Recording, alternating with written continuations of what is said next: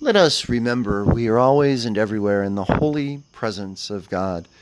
Hello, this is Rick, and welcome to the Presence Podcast, episode number 238. And I'm coming to you this evening, Sunday evening. Now, I recorded one already today, which was for yesterday, but this is an earlier posting of the recording for today, Sunday. And I'll be honest with you, it's also the second take on it, because I did a full take and thought I was done with what I had to say, and then deleted it on accident. So this is take two. I hope it is maybe even better than the first one. I don't know, but I did have a chance to say it already.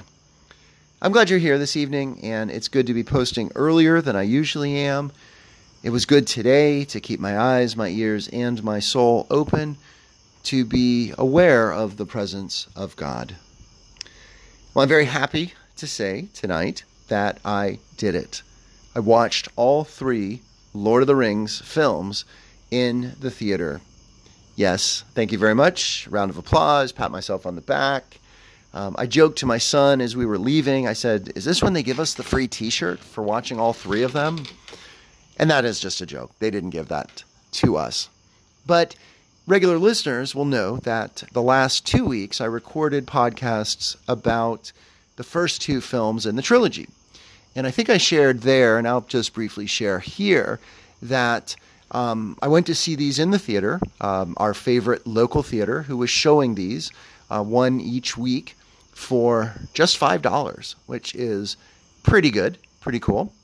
And most significantly, I've not seen the films. I've always wanted to. Haven't read the books either, and may just do that now that I've seen the films. And most significantly, it was my son who really wanted to do this and to see the films and really to see them with me. He wanted to share them with me, and because he's read the books and seen the movies, and he wanted to share them with me and have conversation and expose me to them. And I agreed somewhat reluctantly because I knew of the time commitment that they would take, especially as, school is getting started here in August. But after the first one, I was hooked. I loved the characters. I loved the story, the music, the images. And I couldn't wait for the second one and the third one. And it was really funny because as the weeks have passed in between the 3 films, my son has said to me numerous times, "Oh, are you excited about seeing the next one? And we're going to see the next one. And have you bought the tickets?" And I was able to say yes, honestly, to that. And then today we finished it. So I'm going to reflect a little bit about how I experienced something biblical, really, in the film today. And it was really something I guess I'm going to think about as I get ready to teach a certain Bible story to my freshmen when we get into the Old Testament and Genesis and this particular story. So a little bit just background on the Lord of the Rings. So the story is about this ring of power that is a gold ring, a simple ring, and the wearer, when he or she puts it on, they become invisible. So that's the ring's actual specific power. But the deeper power is a seductive power. This ring was created by the dark forces in the world of the story, which is called Middle-earth. And the ring draws in whoever bears it and makes the bearer of it lust for it and want nothing but it. And ultimately it destroys the bearer of the ring and also everyone around him or her. And it is the quest, or the focus of the movie is this hobbit and 3 of his friends. The hobbit is Frodo, and 3 of his friends, and especially Sam, who goes directly with Frodo. Frodo bears the ring, and his quest is to destroy the ring by throwing it into this volcano. And actually the volcano where it was formed, in ancient times by this dark force. So that's kind of the overarching story. And one of the characters in the story is named Gollum, who is who has the ring before Frodo the Hobbit. His uncle, Bilbo, gets the ring in the story that is the book The Hobbit, which comes before the story of The Lord of the Rings. So Gollum is this hard to describe. He's definitely a subhuman character. He is kind of lizardy. He eats fish raw by biting into them. He is hunched over and stooped over, almost walks on all fours, and is absolutely, completely obsessed by the ring. And he calls the ring his precious.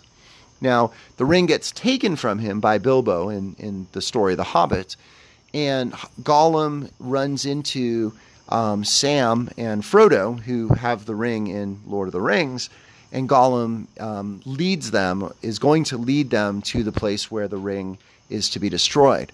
But we see him struggling between the person who he was, and he was once a hobbit named Smeagol, and this horrible, violent, lustful, obsessed, subhuman creature.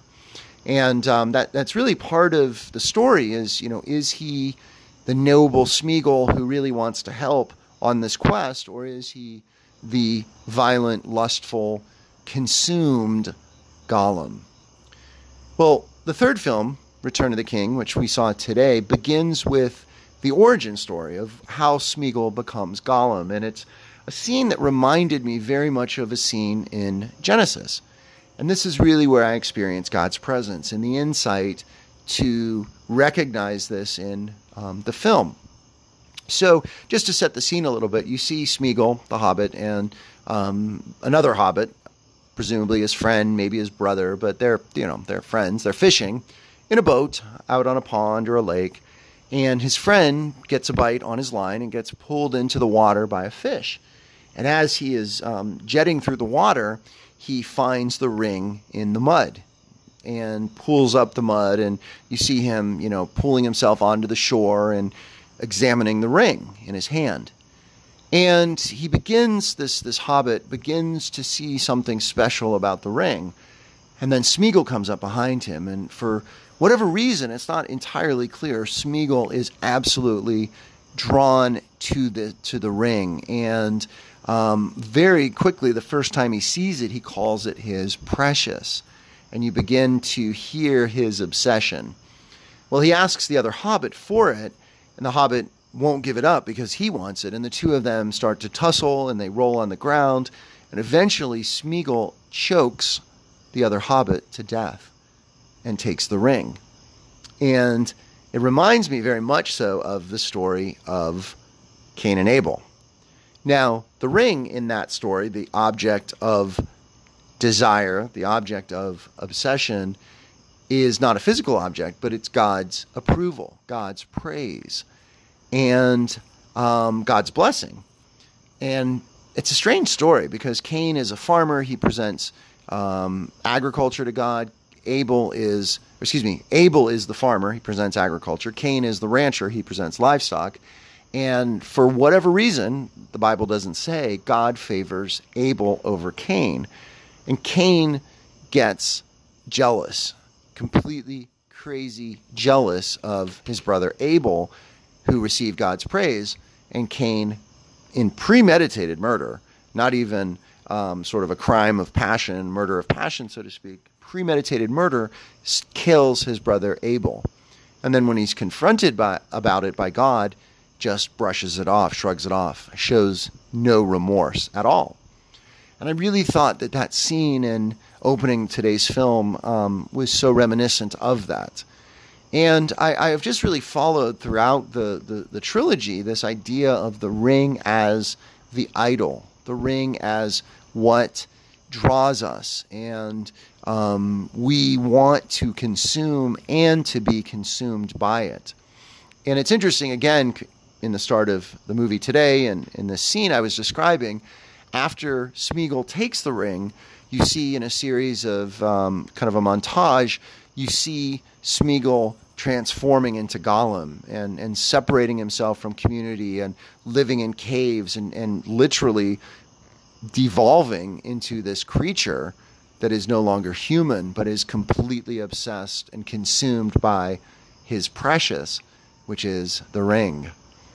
Now, one final thought before I wrap up, and this is going to be a spoiler alert. I had hope in the film that Smeagol would be redeemed, that when it came to the moment where the ring would be destroyed, that somehow Smeagol would maybe be the one to destroy it, would somehow triumph over Gollum.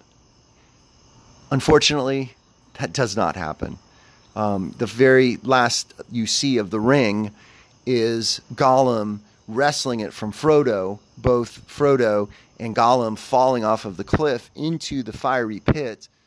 Now, Frodo saves himself, he grabs on and is rescued, but you see Gollum falling into the lava with the ring, still desiring it, even as Gollum is consumed by the lava.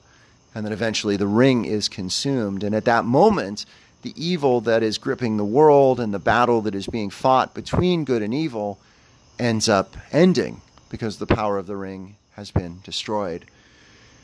So in conclusion, this idea of idolatry, which I think is so pervasive in our time and something we just don't want to talk about, all of the various idols that we have.